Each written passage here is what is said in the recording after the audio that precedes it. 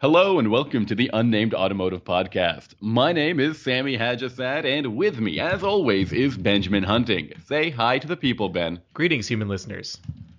Greetings to everybody. In case it's the first time you've heard our podcast, Ben and I are a pair of automotive journalists. I write for AutoGuide.com, and I also perform admirably, or at least I try to perform on camera, Ben. 60% of the time he performs. Yes.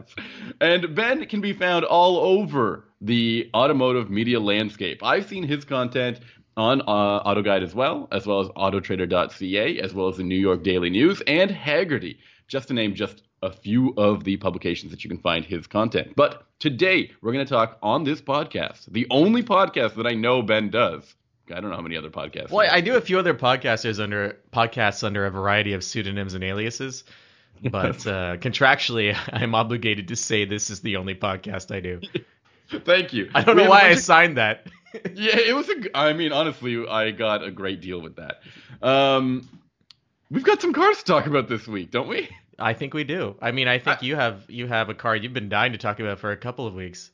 Yeah, actually, I wanted to talk to you about one very affordable car and one much more upscale, much more bigger, family car. Much more larger than life vehicle. So which one would you rather meet? The smaller than life or the larger than life? The larger than life, I think. The larger than life car that I got to test was the Mazda CX-9. I think it's a 2019 Mazda CX-9. And for the latest model year, Mazda has added a couple of small tweaks to their vehicle to make it more competitive in this extremely tough landscape, especially with new cars like, say, the Volkswagen Atlas hitting the market. That new Subaru Ascent is out there as well. And then there's the always popular Toyota Highlander, Ford Explorer, and did I say Honda Pilot? Because that's pretty popular too. It's interesting because Mazda with the CX-9, I think it was the first vehicle of theirs that really kind of pushed them past their established buyer base, and they were reaching for a customer that maybe wouldn't have considered a Mazda, like a more upscale customer. At least that's possible. The top trim level of that car, it's the Signature. Is that what it's called?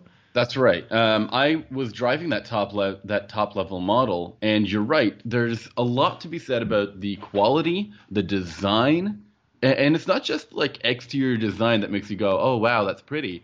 There's a gorgeous interior design that's full of unique cues, really nice attention to detail that you wouldn't expect from a company as small as Mazda. No, it's a well executed car, and it's very different from the rest of the Mazda lineup, and that's something that really stood out to me when I drove it. It's been a little while since I've been behind the wheel. I went to the launch, and I believe I drove it a second time since then. But we're kind of seeing this trend in car companies taking their largest SUVs and really pushing them in an upscale direction. But it's not the only version of the CX-9 you can get. If you want a more affordable one, it's out there. Mazda's not alienating its existing buyer base, but it's kind of trying to bridge a gap. And I don't know what it costs a car company to do that, but it seems like a decent gamble to make, especially if you can pull it off as well as they have with the CX-9. Okay, so let's just follow up on what you mentioned there. For starters, you can get a CX-9 for as low as $33,000. That's a front-wheel drive version of the car. It's called the Sport. And I had the Signature model, which was just about $45,000. And I also have to say, this is kind of like a halo product in many ways. It kind of demonstrates just how far you can take, or how far Mazda can go when they're given a bigger budget, more space to add unique features. So this was I think the first car of theirs to feature the 2.5 liter turbocharged Skyactiv engine. It also has a really upscale interior, nice leather, really cool chrome and wood accents that don't look. I mean, I don't want to sound. Now I'm going to sound a little like millennial-y, but when I see some wood interiors, I kind of say that screams old man. And this doesn't have that. This doesn't have that at all. Actually, it feels really classy, and it's a good fit when you take a look at this interior. And moving on from the CX-9, though, the design cue has translated really well into the new CX-5, which is starting to look more upscale as well. So I think that Mazda's done a really good job of showcasing what they're capable of doing when when they're given more leeway, I think. And they don't have a luxury brand to protect like Toyota and Honda do. Yeah, so I guess they can go all out, right? Well, they can go as all out as they think that will fit into their showroom. Like you don't want to look at what Hyundai did with Genesis, right? Mm-hmm. They eventually moved those vehicles out of the standard Hyundai showroom because it was kind of, they saw an opportunity to start their own brand. They have a ton of money that Mazda just doesn't have, so they can push really, really far in that direction. But I think Mazda has to walk the line because you don't want to end up with a bunch of signature inventory that no one's going to buy. Right. I mean, regardless of how good the vehicle is, you still have to get the customer who can afford that vehicle into the showroom. I mean, one of the toughest things is convincing people that a Mazda is for them. I think it's tough to find Mazda dealerships for money people, and that's one of the things that I find the hardest to convince. Like, whenever I say, oh, the new CX-5, I love the CX-5, to be honest, and I really like the Mazda 3. And whenever I tell people about these, they say, yeah, but the Mazda dealership's really far away, or I've heard really good experiences from my local Honda or Toyota dealership, and that's just the way it goes. I really hope that people start to. I don't gain anything from it, but I do think that they make some of the most interesting vehicles in the market, and I would love to see more people wandering into a Mazda dealership, and because I think they'll come away impressed. No, there's one thing I want to say about the CX-9, and there's a lot to say about the CX-9, man. Well, I'm glad you're filled to the brim, Sammy, but let me stand on that point. The vehicle, it's kind of has an interesting history because the previous generation car, which was built until about 2015, it was really fun to drive because it was, I think, the last Mazda that had hydraulic steering assist. And it also had a pretty tight chassis for a very large crossover. So it was weird. It was like you're kind of driving this outlier that there's no other crossover that has 3 rows or whatnot that kind of had that same feel from behind the wheel. And then you get into the new one, and the new one is very good, but it is nowhere near as fun to drive. And I think that's fine because I don't think anyone really wants a fun to drive 3-row crossover. I don't think that customer is in that segment. People are willing to compromise for practicality and fuel efficiency and a beautiful interior and whatnot.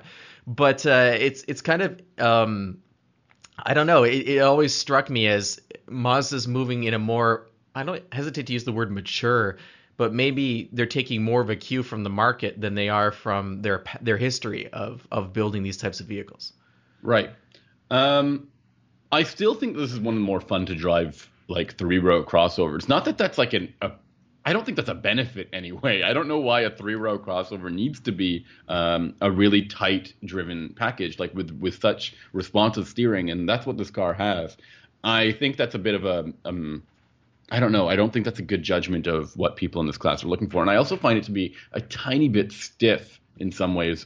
In 2018 they actually added that G vectoring control, which is it's kind of like a torque vectoring based handling function. Basically, when you turn the steering wheel left or right, the car will shift or will cut torque a little bit to send weight to the front wheels and improve the handling feel. And I think that's actually really much more noticeable in this vehicle than other Mazda vehicles. Wait, it sends, say that again. It sends torque to the front wheels? It cuts torque so that the weight shift goes forward. There's a weight shift that goes slightly forward. It's about 13 pound-feet of torque. It's not that significant. So that you end up putting a little bit more weight on the front tires whenever you turn the wheels. So it will enhance steering in a very, very, very subtle way. I'm assuming that this vehicle weighs like 4,000 pounds, right? I don't have the weight specs in front of me. At least I don't think so. Let me just panic here and try to find it, as always I do on this podcast. I feel like maybe if the ghost of Ayrton Senna was driving the CX-9, he might be able to detect the subtle, the subtle weight transfer. Did you notice it when you were tooling around town? Like, I mean, no, not really. But it is what I'm trying to add is that the car, you can feel that it's a bit sportier. Okay, well, this car weighs 43,000 pounds. 4,300. 4,300. Yes. What did I say? 43,000. That's a pretty heavy car. Oh no! I swore on the podcast. You just cursed. Oh no! That's the first time. That's the first time. Where does the swear jar? First time.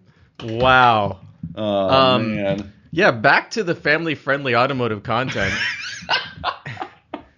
Okay. So you say sporty, and you talk about the system, but I think that it's just kind of it's layering stiff. technology It has on. very heavy steering. It Yeah. feels like they're going for something. Yeah, you're And I don't layering know. technology on top of a heavy chassis. Whereas I think the older CX-9 was just by its nature an interesting vehicle to drive, and I think these are Right. two different things. Okay, But fine. again, we're spending a lot of time talking about something that 99% of matter. buyers Yeah. don't care about. Absolutely. I mean, if you cared about that, you're not buying a crossover. Period. Exactly. You just aren't. Let me mention that 2.5 liter turbo is really solid. It makes 310 horsepower, and you can also operate it with different. Actually, it makes 310 pound-feet of torque. It makes 310 pound-feet of torque and 250 horsepower when using premium fuel. You can use regular, and you'd get 227 horsepower, which is an interesting distinction. It uses a 6-speed automatic. I kind of wish Mazda would move away from this automatic because it would improve the fuel economy of this car. And Yeah, but I don't think if they did, they'd move towards a CVT. And do you really want a CVT in this thing? that's true. It's tough right now because everyone is gaining the same 23 miles per gallon combined for their all-wheel drive vehicles. That's what you can find in the Ascent, which comes standard with all-wheel drive. That's what you'll get with the Pilot, with the Highlander, the regular gasoline Highlander.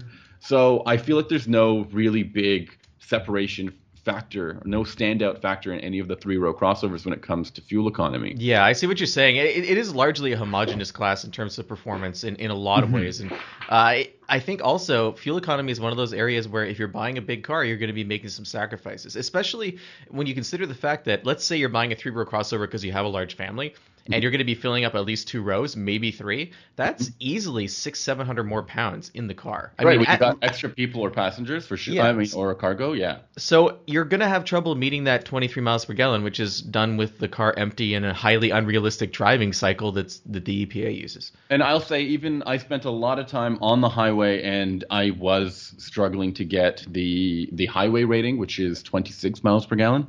I was struggling to meet that, and I wasn't driving very fast at all. And to give you an idea of 26 miles per gallon in the real world, so you're saying you weren't able to hit that, right? My Cadillac, which has 400 horsepower from a pushrod V8 and a 6-speed manual transmission, will do 24-25 on the highway. Yeah. So I mean, it weighs probably 600-700 pounds less than the Mazda, and it has more power, but it's still getting similar mileage, and that's just the kind of thing you have to accept when you buy a vehicle this big. Some of the new features or equipment that they've added to this vehicle is a heated steering wheel, some power passenger seat adjustment, heated outboard second-row seats, as well as traffic sign recognition and front parking sensors. I love front parking sensors. I think they're really important with a vehicle this big. Do you think modern kids fight over not having to sit on that middle unheated seat? Like, do you think that's the new shotgun? It's like, I don't call middle. Is it called the chiller or the freezer? I mean, like, if you have 2 people on the outside, if you have 2 people sitting in the outboard seats and somebody in the middle, they're gonna get warm just via like body heat. but not you know on their what I mean? butt cheeks, dude, and that's what counts in the winter. That's true.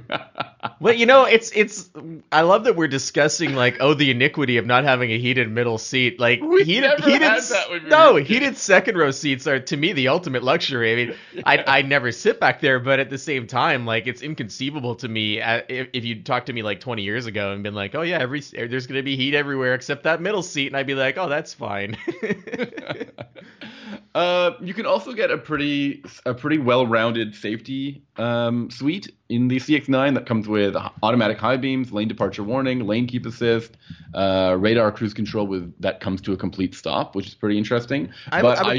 No, go Go on. ahead. Sorry. No, finish what you're I saying. will say the biggest thing I enjoyed about the CX-9 in terms of its safety features is the LED lighting, and that's something that doesn't get a lot of attention. But I was traveling in a relatively unknown city at night, and having bright lights that can illuminate street signs or stop signs is a huge help. And not very Relatively many. unknown city. Is this a city that's like you discovered, or a city you're unfamiliar with? Well, I mean, I actually went to your neck of the woods. Oh, and you in didn't French- call me? I did. We went to a hockey game. Don't you remember? Yes, of course. I like LED headlights too. I mean, they're cool because they're cool. They don't generate a lot of heat, and they don't. They don't, but that's a pro and a con because it's great for, just the overall system is any heat you can get rid of is always a plus. But in the winter, it's harder to melt snow and ice off of the headlights because there's not as much heat generated. But the other thing that's nice about them is they don't draw a lot of power. I find them to be absolutely essential. The light, I also like the really sharp light cutoff. I think that's an important thing. You don't end up blinding people. You also have a good reflection of street signs. You were talking about the safety systems. I have a question to ask you. Sure. Did it have lane departure assistance? Yes, it did. Did it do that weird Mazda thing where it plays a low tone whenever you go over the line? I didn't hear it, so I think it was turned off in my tester. So for those of you who aren't familiar with how Mazda's decided I love it though. I really don't. How can you love this? Okay. Let's explain it. I'm going to explain it. So here we go. You know how some cars, if you go over the center line or the line on the side of the road, it flashes a light or it goes beep beep beep or whatever. So what Mazda's decided to do is if you go over the light, it goes. Like this low range tone, like maybe you've accidentally touched a live wire in the car and you're being electrocuted, and that's the sound of raw electricity in your eardrums. It is super weird. And if you're listening to like loud music, you might think it's just static in the music or maybe a bass line you've never heard before. It's the strangest notification ever because in a loud environment like driving with tire noise and other car noise, low frequency sound doesn't penetrate through any other noise. You always want a high frequency sound. Mm-hmm. So I've never understood this system. Sammy, you love it. I don't know why. Can you maybe tell me? I find it to be a little bit less. I find it to be far less jarring than like the high-pitched beeping that most cars provide with their. So the fact that it doesn't actually notify you very effectively is what you like most about it. I find that it's a little bit more subtle than most systems is what I'm trying to get at. The setting that it was set to on mine was like a vibration, and that was good enough for me. Yeah, I like vibration. I mean, it goes without saying, but my favorite one is the GM safety seat because it just vibrates you in the driver's seat, and none of your passengers know how close they came to dying. That's the best. It's so stealthy.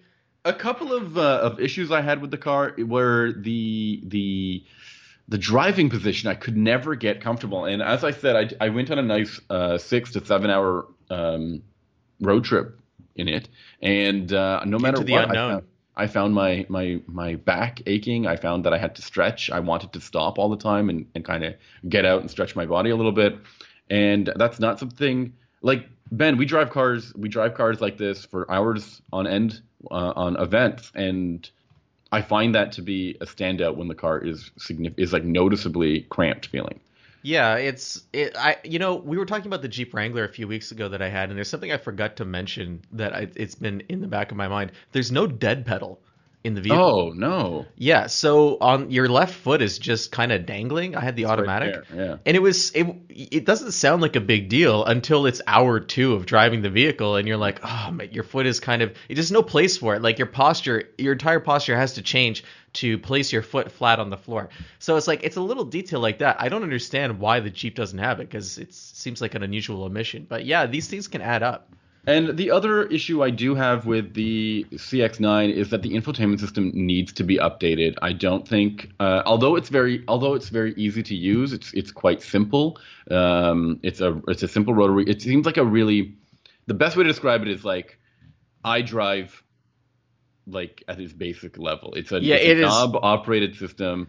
It is not competitive, and the knobs are in a bad place. Your arms run into them. It depends on which Mazda you're in, but a lot of the time I find that I end up accidentally hitting controls I didn't mean to hit with my elbow.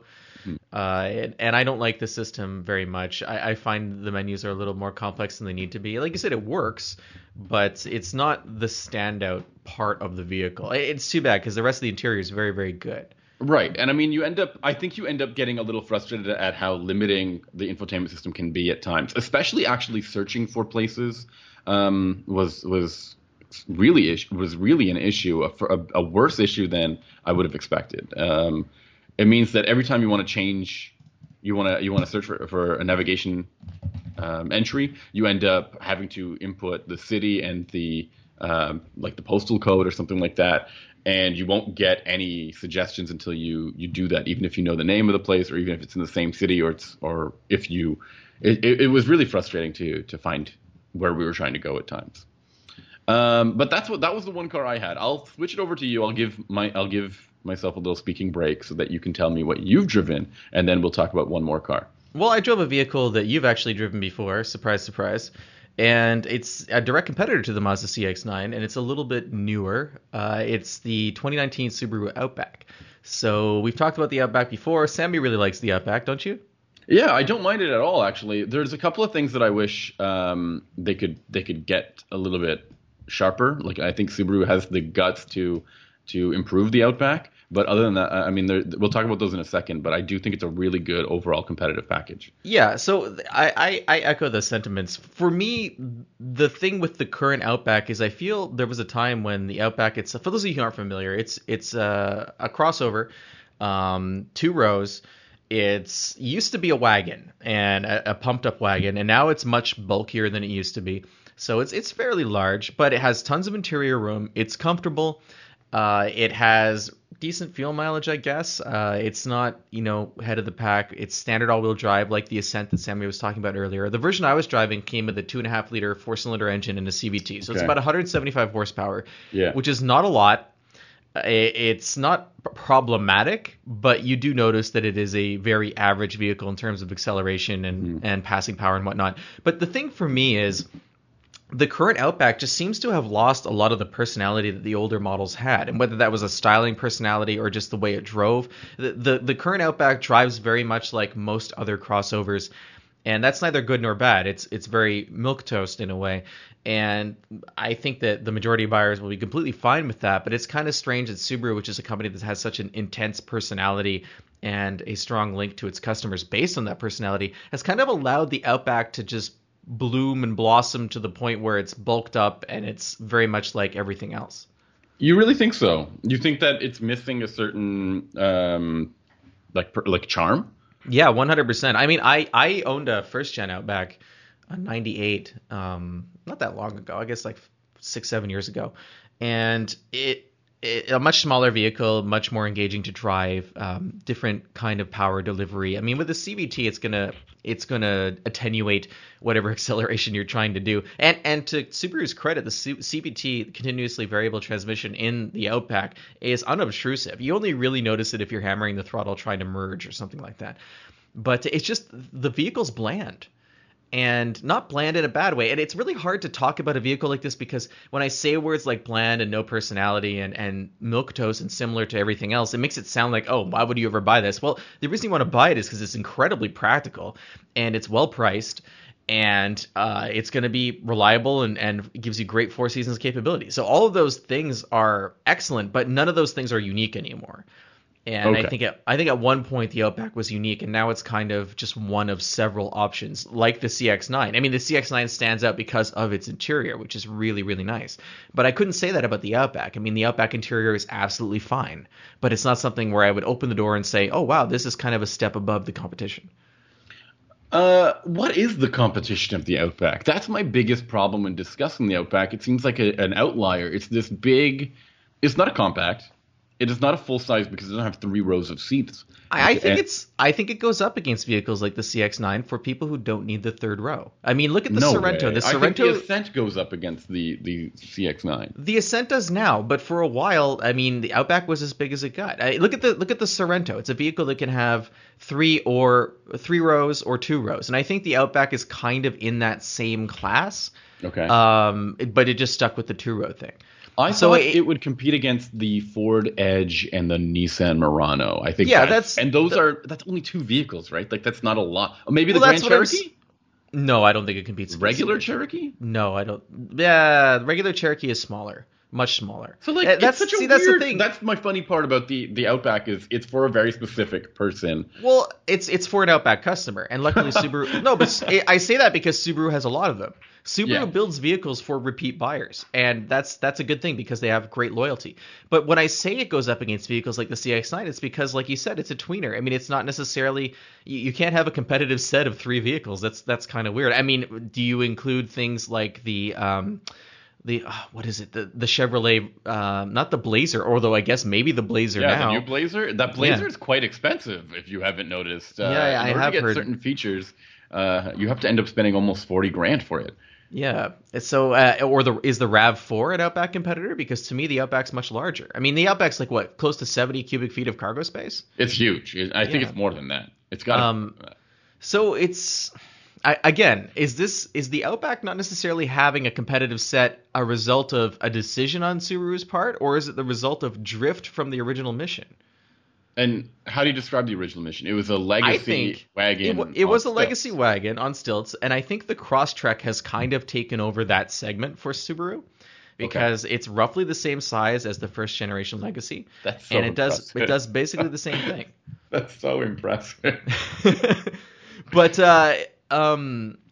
There are some things that I really wish Subaru could improve. Like if there was going to be a next generation Outback, and I'm almost certain there is going to be. of course, this thing just prints money. It's a very very reliable stuff. The other thing is here's my final point. Competitive set, it goes up against the Forester. That's weird, right?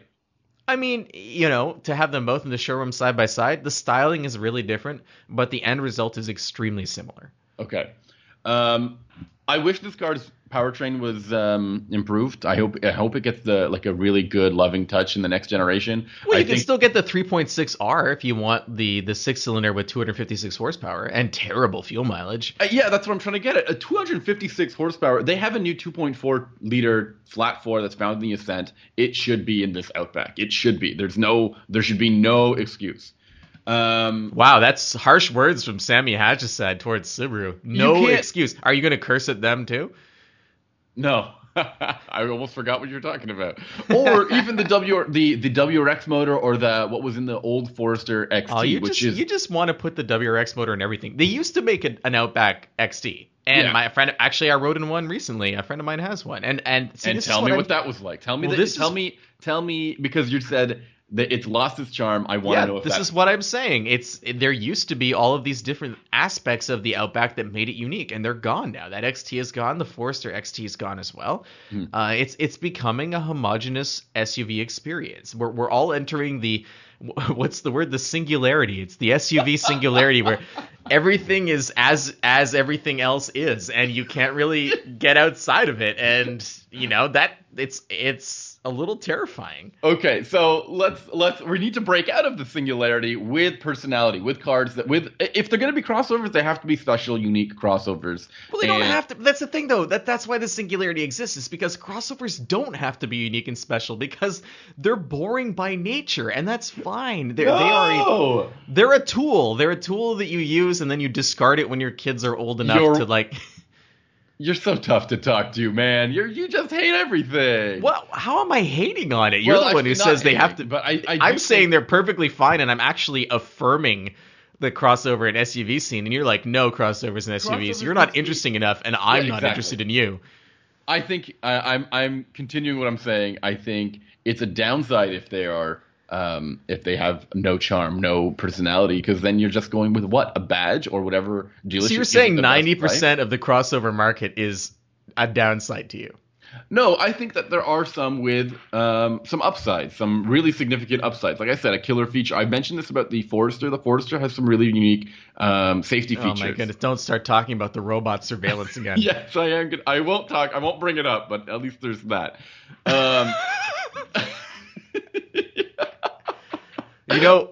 One day Linda Hamilton's going to kick down the door to your house and extend her hand and say, "Come with me if you want to live," because she has an accent. I can't wait for that one day.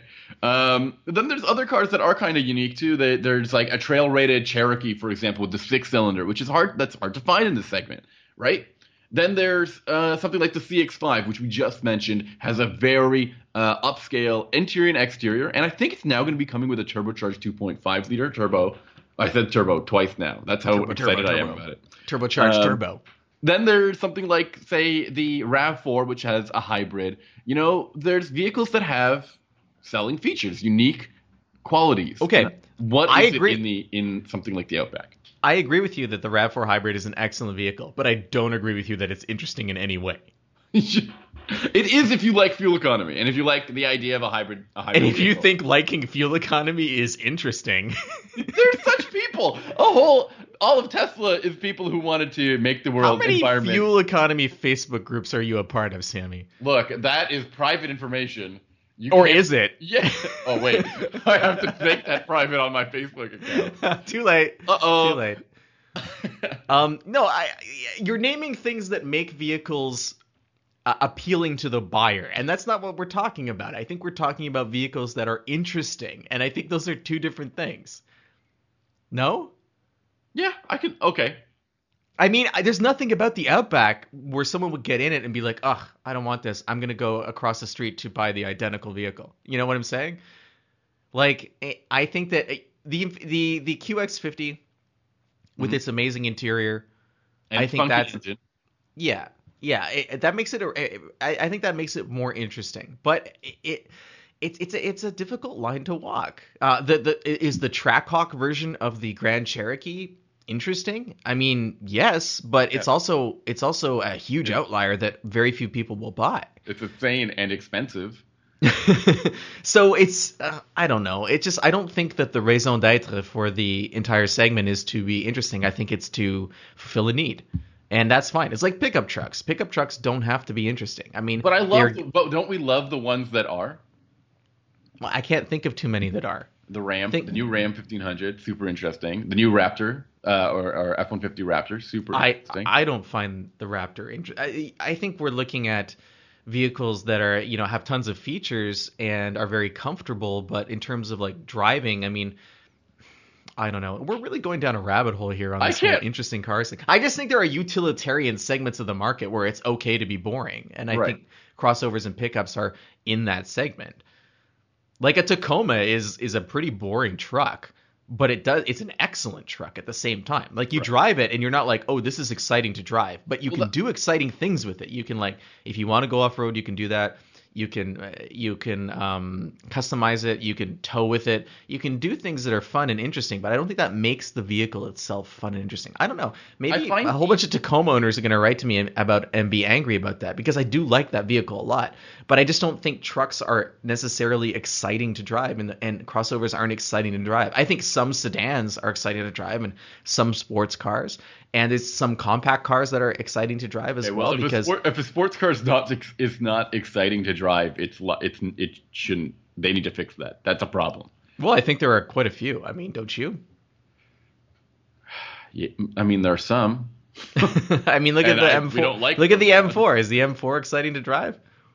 It's so hard to classify what a true sports car is anymore. Totally dodging the question. But like, is an M4 a real sports car? Sammy is sponsored by BMW, so he can't. He has to be careful here. That's the ultimate question. He's walking through a minefield. Okay, well, I want to bring up a car that I found to have personality in a very interesting way, and I didn't expect it to have personality because it was a very affordable vehicle. It was the Nissan Kicks. I just got out of this.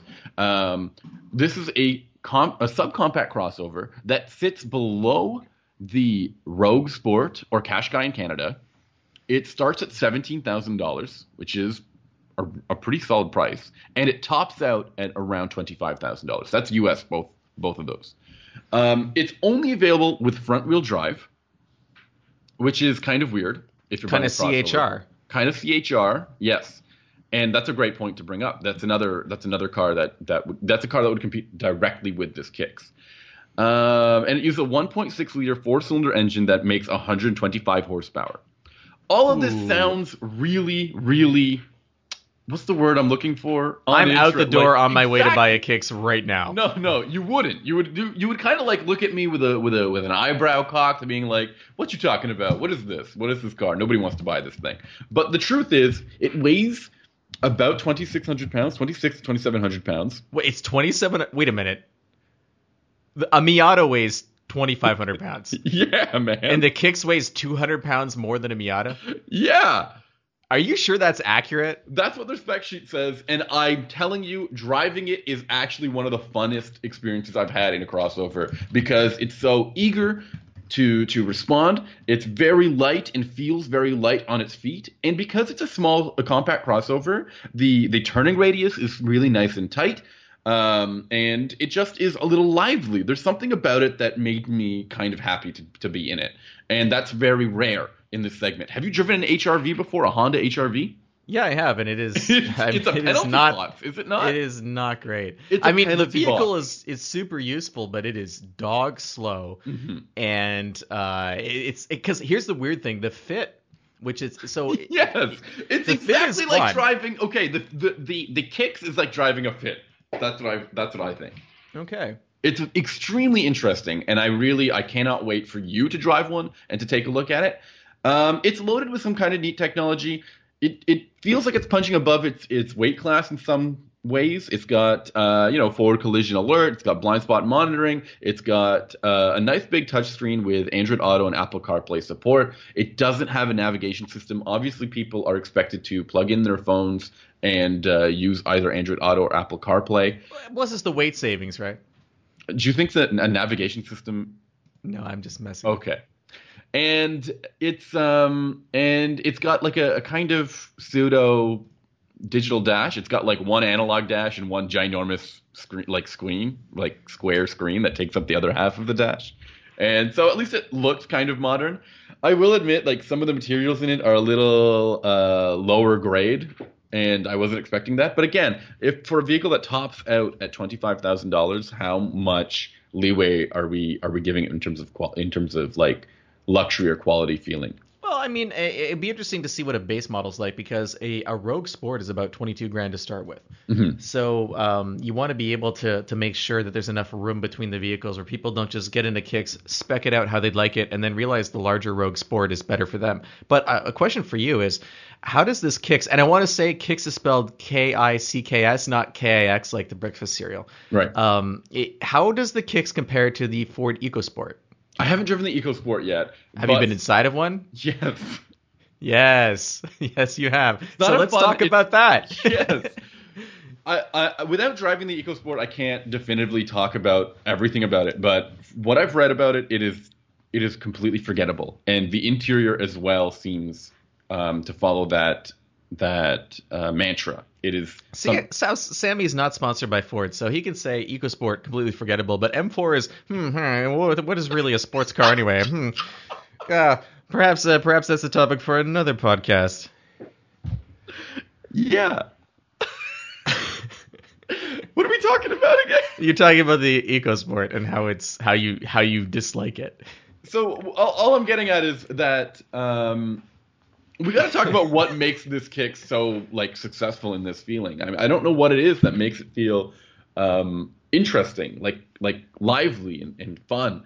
And I think it's because it's basic. I think people basic vehicles are interesting to drive because you're actually driving. The CHR felt a much more serious than the kicks, even though it's essentially the same. Serious? What does that mean? It felt a little bit less. It felt a little bit stiffer, a little bit more like rigid. It felt like it was trying to achieve some sort of like. It sounded like driving dynamics was one of the check boxes for the engineers. And what was and on kicks? What was that box instead? Nothing. It was like comfortable, like make it work. I don't know, like make it work for this price tag and for this weight category. It was just the price tag and a question mark and a check box. Honestly, it is such a humorous event. It's like, the Micra. You've driven a Micra before. Yes. And the Micra has as well some of this quality of being like a little, what's the best word like shook up funny little Chihuahua thing, right? Like, let's go for it. To American listeners who aren't familiar, the Micra is a subcompact that Nissan sells in Canada for like less than $10,000. It's very small. And yet, for some reason, especially when you get the manual model, you end up kind of not minding it. It's very agile little car. It is interesting to drive. It is 100% interesting to drive. And I feel that way with the kicks as well. Even though it has a CVT and a regular 1.6 liter 4-cylinder engine. I think that, when we were talking earlier about classes of vehicles that are interesting to drive, I think that at the entry level, you'll find surprising options like this because of how stripped down they are and how many layers have been removed between you and the road. Are there any other models like that where you're just like, oh, this is like really basic X, Y, and Z, really? The Fit is a good example. That's like we were talking about before. It's not a vehicle that you would think would be interesting, even though the horsepower is quite low. but it's the specs really don't tell you the whole story with that vehicle. Right. So, and it is an intriguing automobile. I don't believe that this vehicle weighs 2,500 pounds. Where are you even seeing this weight? Let me get it for you. Let me show you. You're gonna love this. 2639 to 2672. Wow. See? That's really light. That's less than a Honda S2000. It's less than my car, than an FRS. That's really crazy. Isn't that wild? An EcoSport is 3,000 to 3,360. But that's because it comes with a turbocharged engine and an all-wheel drive system. Yeah, but wow, it's just the idea that an EcoSport is close to 700 pounds heavier. And let me take a look at the CHR just for reference, because that's another CHR. So I don't know about the CHR, but the HRV is 2,900 to 3,100. So I'm starting to worry about how many corners were cut building the Kicks. Like, does it have a cardboard floor? There's clearly in some way or another.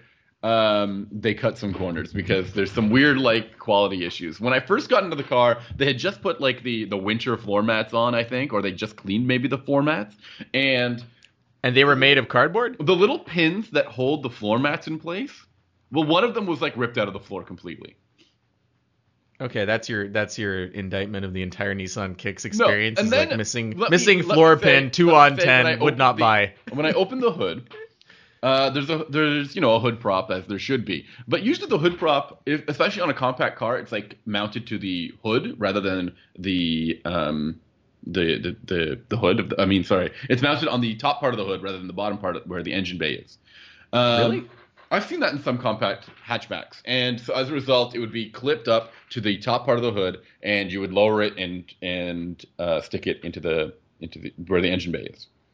Okay. Well, where are you going with this? whatever the thing was supposed to clip into wasn't fit for the hood prop. Then you got to customize it, make your own. So it was just dangling in the engine bay. All right. Which was weird and also made closing it really uncomfortable. I gotta correct myself on the Miata weight. The current Miata weighs 2,300 pounds. Yeah, the Miata is quite light, and the CHR weighs 3,300 pounds. Okay. So the CHR is 1,000 pounds heavier than a Miata, yet 600 pounds, 700 pounds heavier than a Kicks. So I think we should do an episode where we just try to figure out where the Kicks weight has gone, and we try to figure out what's missing from the Kicks. Okay, well, it is extremely loud inside. I think sound deadening was clearly cut in order to help with this thing. It also achieved pretty good fuel economy. It gets around 34 miles per gallon combined. It's nothing too bad, and I don't know. I really just enjoyed being around this runabout. It was really fun to be in, and that's rare. So, I don't know. I think that's really rare. Well, it is rare to feel like you belong. I mean, that is not what we're talking about, but it's still true. Right. So there's a couple things just to close out the podcast I wanted to talk about this week. And some things happened in the news. Most of them have to do with Ford, and most of the Ford news has to do with the Mustang. So, we're gonna bring this up. You're furious about this information. I'm not furious about it. I'm just resigned. And there was a teaser shot of what could be a Mustang, but might be a crossover, or maybe the 4-door Mustang that's coming, according to a dealer meeting that happened this week, where dealers from across the U.S. were told, hey, you might be getting a 4-door Mustang. So I don't understand a company that cancels successful cars selling in the hundreds of thousands of units to sell a 4-door version of a Mustang. But that's neither here nor there. There's also speculation that there could be a hybrid version of the crossover coming that might have a V8. I don't know who's buying that car. I don't know who's lining up to buy a hybrid Mustang. Okay. Sammy, what do you think? Look, there's a lot to unpack with this, because I think we're still reeling from the information that Ford is cutting all of its sedans save for the Mustang all of its cars in favor of crossovers and pickup trucks. Okay, I think we're still unpacking that. I don't know what this car is. I don't know what it is. If they are going to call it a Mustang and it drives like a Mustang, I don't care. I do not care. What about the fact that the Mustang 4-door is going to be powered by a twin-turbo V8 and positioned as a competitor to the Panamera and the Audi A7? I mean, if they can do that, that's pretty neat. I don't know what to say. Can you definitely the same customer, I think. I don't know. I mean, I don't know about the customer. You're right. But all I'm saying is, if they make a good car, it will help sell itself. And if we know that's not true. Know that's not. The Ford Flex is an amazing car that does not sell. The Porsche Cayman is an amazing car that does not sell. I don't think great cars sell themselves. I think both of those are somewhat niche markets, though. That's not what you said, though. You said great cars sell themselves.